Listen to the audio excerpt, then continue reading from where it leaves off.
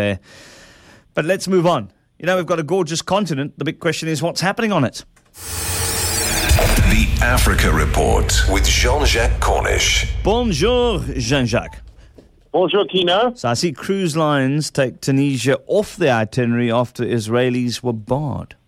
Earlier this week, Norwegian Cruise Line, which is in fact a Miami-based line, Israeli passengers were prevented from getting off the ship.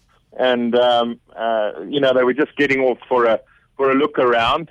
Well, the cruise liner says this is not good enough and has responded by taking Tunisia off their itinerary. This is going to cost because Tunisia is a country that relies very, very heavily on tourism. And, of course, those passengers coming aboard, coming ashore at least, they make a good bit of money for the country. You know, I think they had something like 4.5 million tourists the year I was there. And then, of course, came the Arab Spring. They lost the tourism. Now they're getting it back. So to behave in this way is injurious to the cardinal industry. Now, Gambia to drop English as an official language. Yahya Jammeh, the president there, has to be one of my favorites. He's the guy that believes he can cure AIDS by the laying of his hands. He says he's making a speech and says we're going to drop English as the official language. I don't know which language they'll choose from. Is it the majority Mandinka, which is about 60% of the people speak? Will it be Fula or Wolof, which is about another third of the people speak?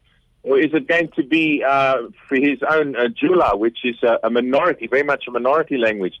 But he is an eccentric president, to say the very least.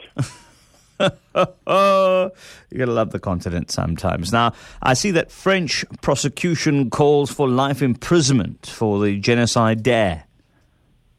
Pascal Sambikangwa, he's the first Rwandan to appear in court in France on the genocide trial. He hid out there. He is, of course, paraplegic after a car wreck.